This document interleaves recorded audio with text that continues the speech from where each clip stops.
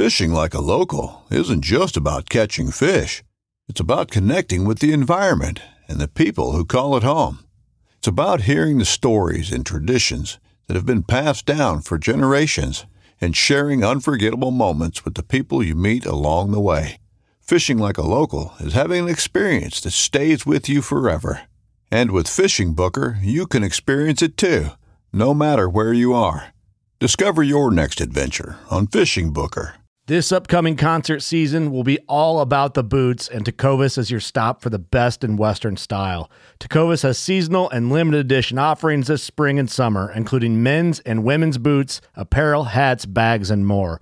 All Tecovas boots are made by hand in a time-honored tradition with timeless styles that are always on trend. And Tecovas has first wear comfort with little to no break-in period. It's hard to find this level of comfort paired with this level of style. Stop by your local Tecovas store, have a complimentary drink or two, that's WCB style, and shop new styles. The smell of fresh leather and friendly staff are at your service. Many stores even have leather custom branding to make your boots truly personalized. And with regular live music and events, there's no in-store experience like it. If you can't make it into a store, just visit tecovas.com. That's TECOVAS.com. They offer free shipping on all boots, as well as free returns and exchanges, and ship right to your door. Go to tecovas.com and find your new favorite pair of boots today.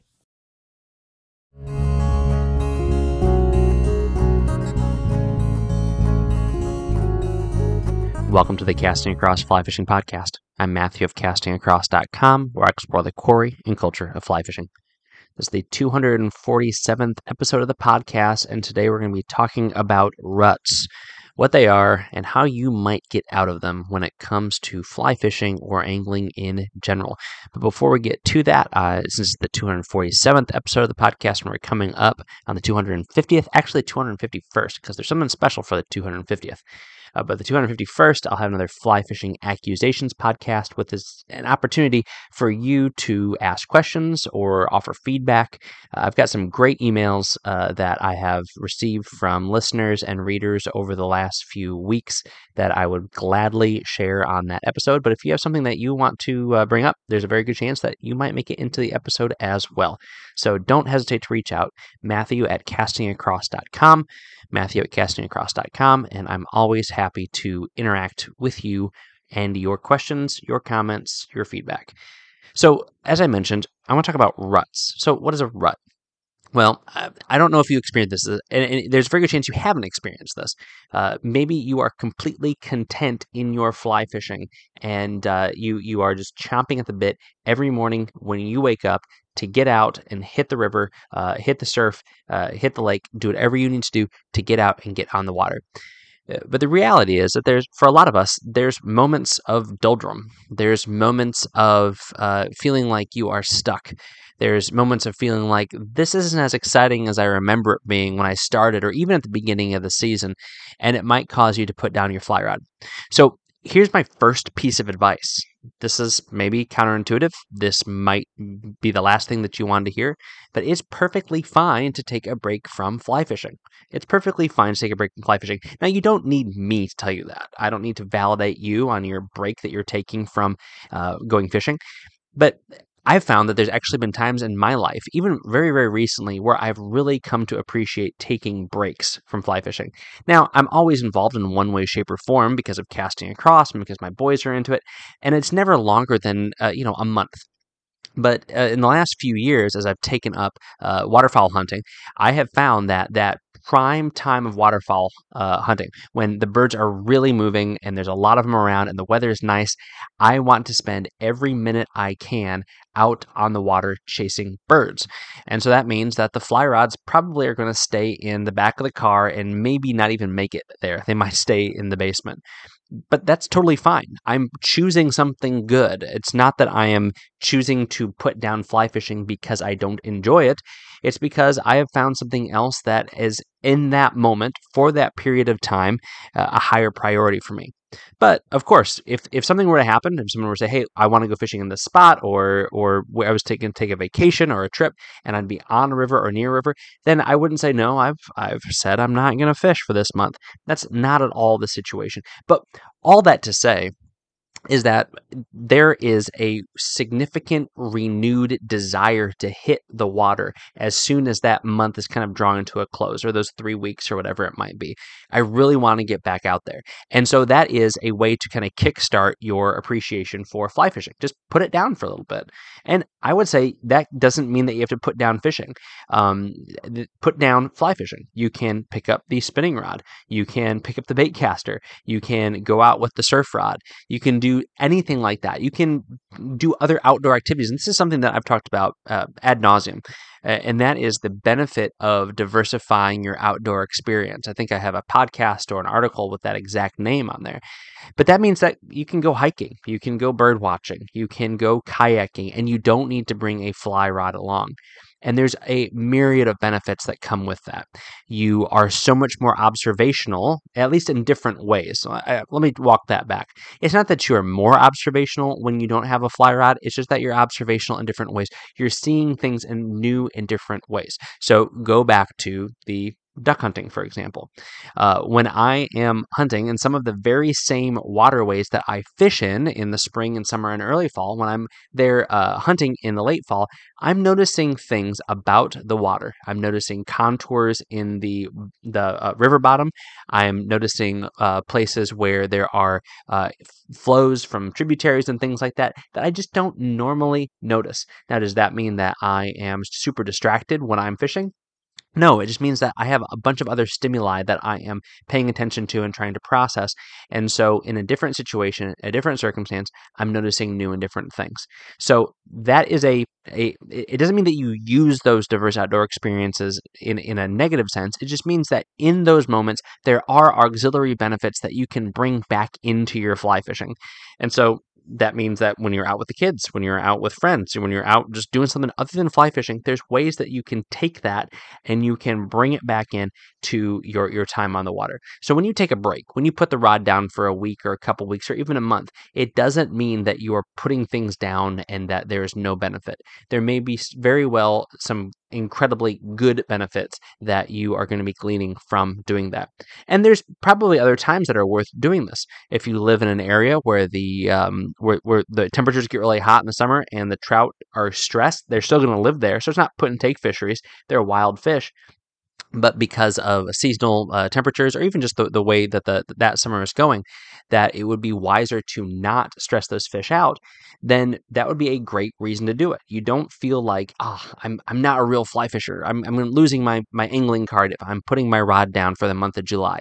No, that's a perfectly valid reason to not fish, because it is not the wisest thing to do. It's not the kind of environmental stewardship that you want to practice.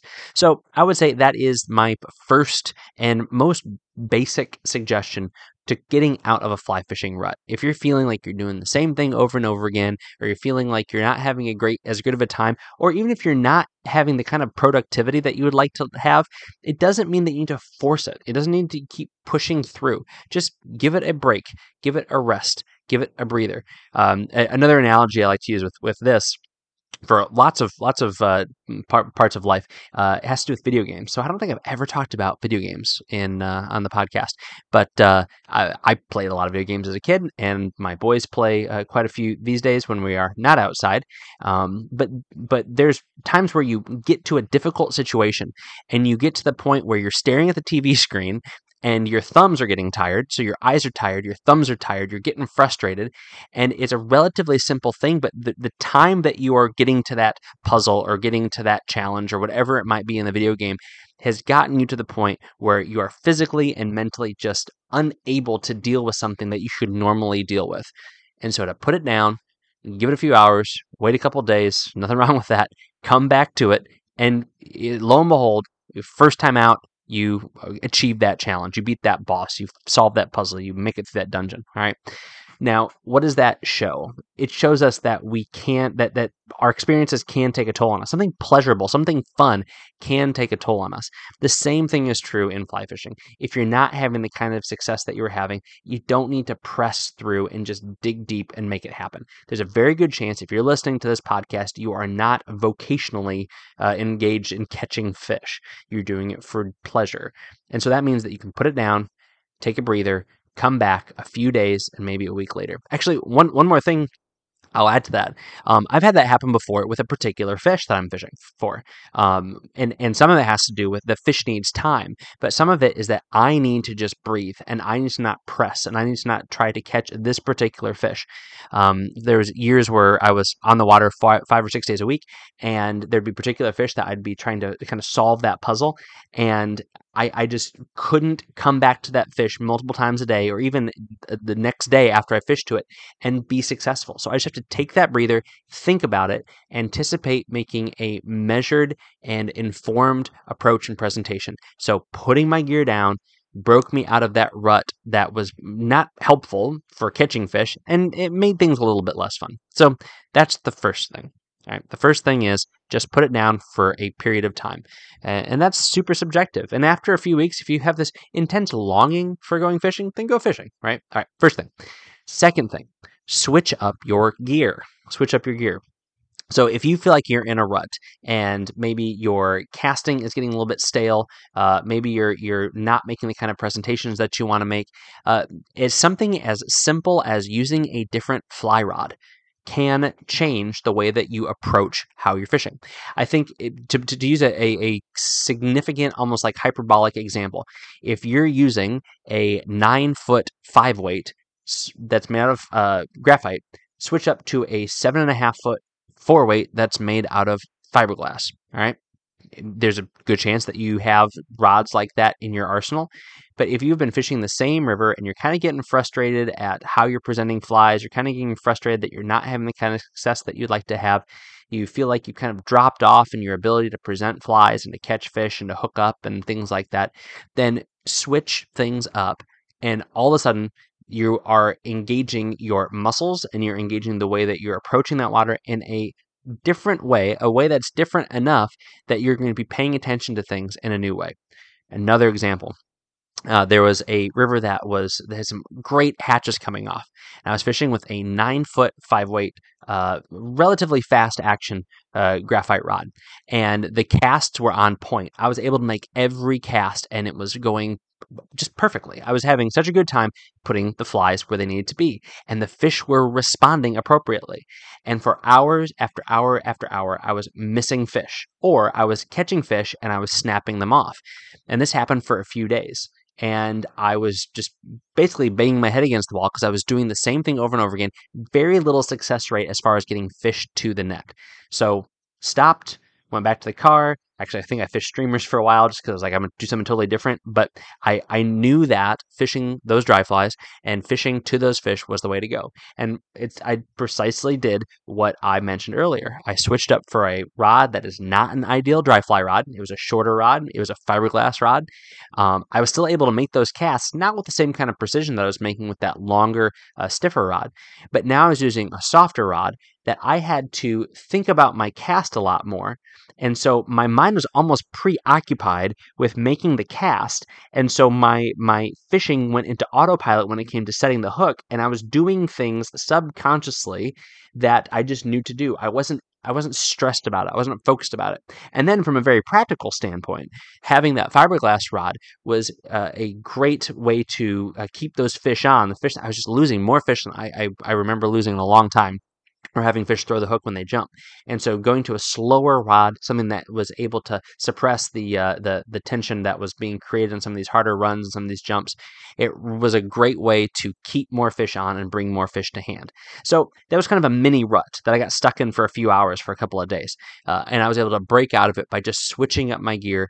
And in doing so, I approached the water a different way. I thought about things in a different way. The gear was helpful on its own, but it also was helpful in it changed the way that I was thinking about and dealing with that situation that had become difficult to me, to a certain degree because of my own frustration, but also because of the gear that I was using. All right. So the first suggestion, breaking out of rut, has to do with just putting things down, and that's okay. There's nothing wrong with that. I keep coming back to this because I think it's important. Because you can fish 12 months out of the year, 365 days in a lot of places, doesn't mean you have to. And it doesn't make you less of an angler if you don't. All right. That's the first thing. The second thing is switch up your gear. Just try something different. Try a different rod. This can even kind of trickle down all the way to try different flies. This is a more anecdote filled podcast than most, but there was one season where opening day was rolling around. Again, opening day is just kind of a general term for the thrust of fishing season, because a lot of these catch and release areas you can fish year round. But opening day was rolling around. I just didn't have the same sort of kind of enthusiasm or pop that I had in previous years.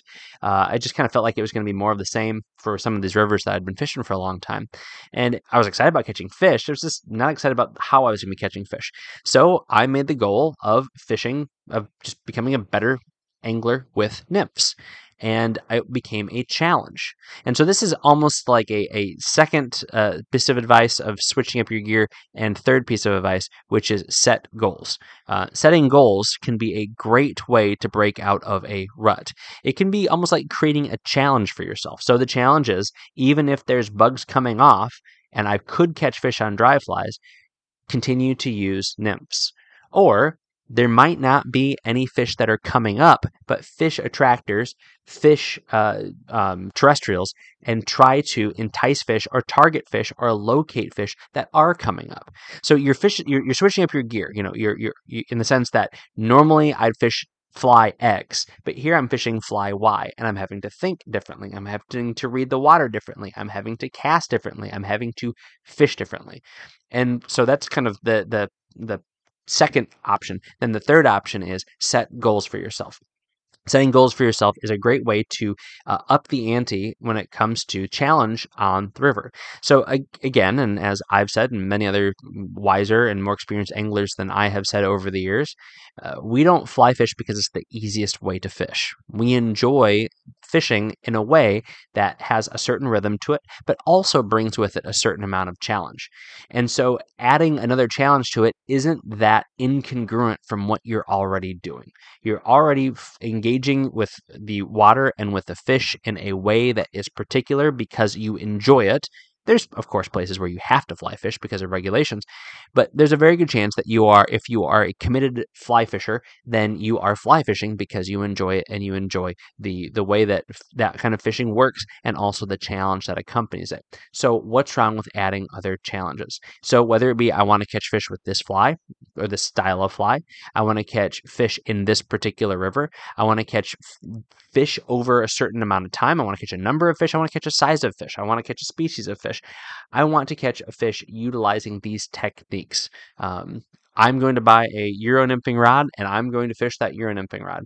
I'm going to make a bamboo rod, and I'm going to catch a trout every month of the season on the bamboo rod that I built.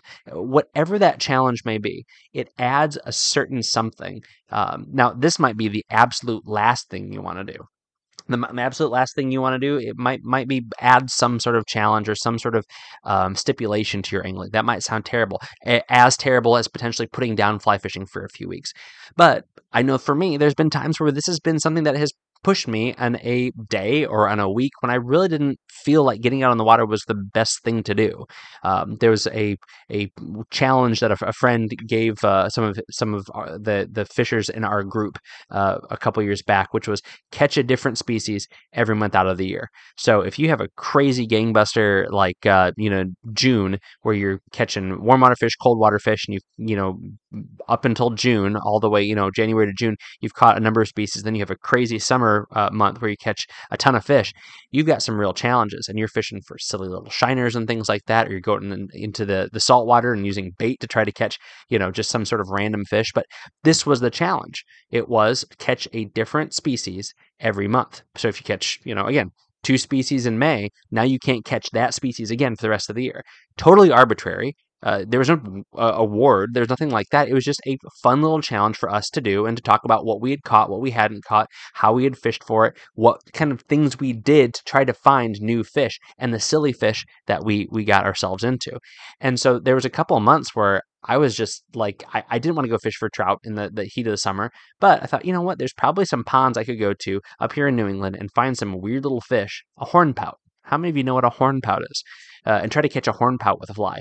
And that's precisely what I did. And it was just kind of a different kind of sideways way of going fishing, but it was a way to get out on the water, and it was a way to kind of get those fishing gears lubricated as I went through a hot summer here in New England. All right. So maybe this has been helpful. Maybe this sounds like the craziest thing in the world because you have no problem getting up and getting out for fly fishing.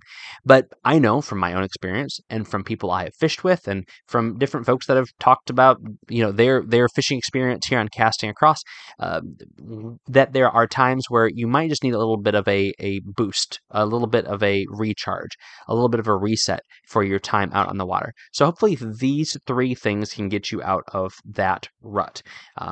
Maybe you're frustrated because of your inability to catch fish or catch fish that you would want to catch, or maybe you just don't have that same joy and passion that you've had. Hopefully these 3 things can give you some good ideas, and some of my experiences can kind of give it some real world teeth as it relates to getting out there and actually making these things work. Have you had a similar experience? I'd be happy to hear about that, and it might be something that the entire audience would be happy to hear about as well.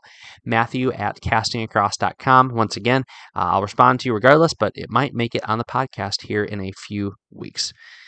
So this week on the podcast, 2 articles. The first one was called 3 Trout Box Staples for Panfish. 3 Trout Box Staples for Panfish. Now, this was a kind of a fun article to write. And the impetus for this came from a recent trip where I thought I was going to be fishing for trout. I ended up not fishing for trout. I ended up fishing for warm water fish the entire time. Caught some really good bass, and then I saw some really big panfish. And as fun as big bass are, I am a sucker for big panfish. I think pound for pound, I'd rather catch a 12-inch sunfish than a 12-inch bass, a 12-inch trout, probably more than like a 14 or 16-inch trout for that matter. And so I really wanted to target these fish, but I did not bring a box of panfish flies, say that 3 times fast, with me. So what did I do? I didn't turn to the local sporting goods store because they actually didn't have any flies. What I did was I got my trout flies out, and I thought, what flies in this box are going to perform well for panfish? Now, in one sense, all of them. They're all going to work. I mean, with very few exceptions, you're able to use most trout flies to entice a panfish. But there's some that are going to work well, some that are going to work better than others, I should say. And so I talk about 3 of those patterns and why I choose them. And to the point that actually these flies are flies that live in my trout box, but there's also flies that these exact same flies that are in my panfish box. And for anyone who has chased not just panfish, in a general sense, but chased large panfish, big bluebill, big sunfish, big pumpkin seed, even big crappie, you understand that it's not as easy as throwing a worm in, but it might be as easy as throwing a squirmy wormy in. So check out what those 3 flies are and in that article. And the next article is called Excel at Keeping Fly Fishing Records. All right, this might be the nerdiest article ever on Casting Across, and it really demonstrates my kind of obsessive nature when it comes to certain aspects of record keeping. But I like to keep a lot of records about a lot of things, so I'm never second guessing myself or questioning what something is. So I have spreadsheets about fly fishing. Well, actually, these days with Excel, it's one spreadsheet with multiple tabs about fly fishing. And I talk about some of the different tabs that I have on this article, but the one that I think is really helpful and really beneficial, and the one that I turn to more often than not, and one that may be helpful for you if you have a wide assortment of reels and a wide assortment of lines, is a spreadsheet keeping track of what fly line is on which reel, when you bought it, and some other specs about that fly line. These days you can see the specs of fly lines on a lot of the nicer brands models. They will, little print what the weight is, what the taper is, and some other information on there. But sometimes that is rolled up under a couple of coils of line and a whole leader, and so you can't easily see that. Sometimes if you have a whole drawer full of spools and reels like I do, it's not the easiest thing to just kind of go through one by one. So all I do is when I buy a fly line, I put it in the spreadsheet. When I put it on a reel, I make a note of that, and now I know exactly what line is on which spool. And I also know when I started using that line. And that's helpful too, because I talk about this all the time. Fly line is super important It makes a good rod better. It makes a great rod the best. And it's the biggest thing that is going to influence your casting outside of your skill.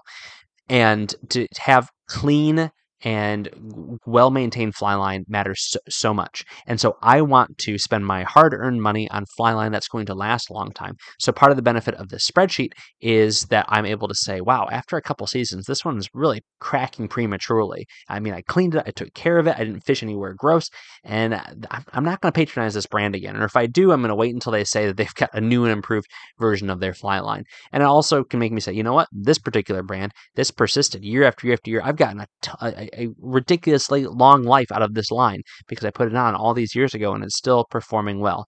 And then you get to the situation where, you've thrown away the spool or something like that. And you've got, I know I've got a couple of lines that are wrapped around water bottles downstairs. And so there's no way to label them without just creating some sort of system. And I've done that on my spreadsheet. So just a couple other thoughts along my crazy line management system that I mentioned just now in this article, Excel at Keeping Fly Fishing Records. This week's recommendation on the podcast is actually a sneak peek of a full review that is coming probably within the next few weeks. But over the last month, I have been fishing with the Qualifly Reels Impact, their 6 to 8 weight model. The Impact is a new reel that they have released just this year, and it is a stellar reel that is useful in fighting larger fish in the freshwater and saltwater fish. Incredibly smooth in pulling line out, and a great drag and a wonderful retrieve. This thing is rock solid and incredibly light, well balanced, and very, very sharp to look at. So this comes in at just a touch over 7.5 ounces for their 6 to 8 weight. And I'm using it on an 8 weight rig. I haven't spooled it up with 6 weight line and given a shot in that context, but I've been fishing for some larger freshwater fish and in the salt with it. So I've been using it on an 8 weight, and it is an excellent reel to this point. It also has a sealed drag, and you pop the thing open, and it doesn't just say it's sealed, and you can see where you question this. This thing is built rock solid, both from the exterior with its aggressive space and weight saving design, all the way to just the way that the thing's assembled. So I've really enjoyed using it. Nice big bulky drag knob, easy to switch around. I have no need to switch it, but I did play with the mechanism that's used to switch it, the retrieve. But it's great little reel from a great company with a really cool story. I actually talked to the owners of Qualifly maybe early 2022 about their company. So that's over at Casting Across. But I'll put a link to the Qualifly Reels Impact on this podcast's notes over at castingacross.com. And like I said, look for a full review over at Casting Across, which I'll certainly mention coming up sometime in the next month. Thanks for listening to the Casting Across Fly Fishing Podcast. Please subscribe to your favorite podcast app and then rate the podcast in iTunes. Then head over to castingacross.com for 3 posts a week on the people, places, and things that go into the pursuit of fish.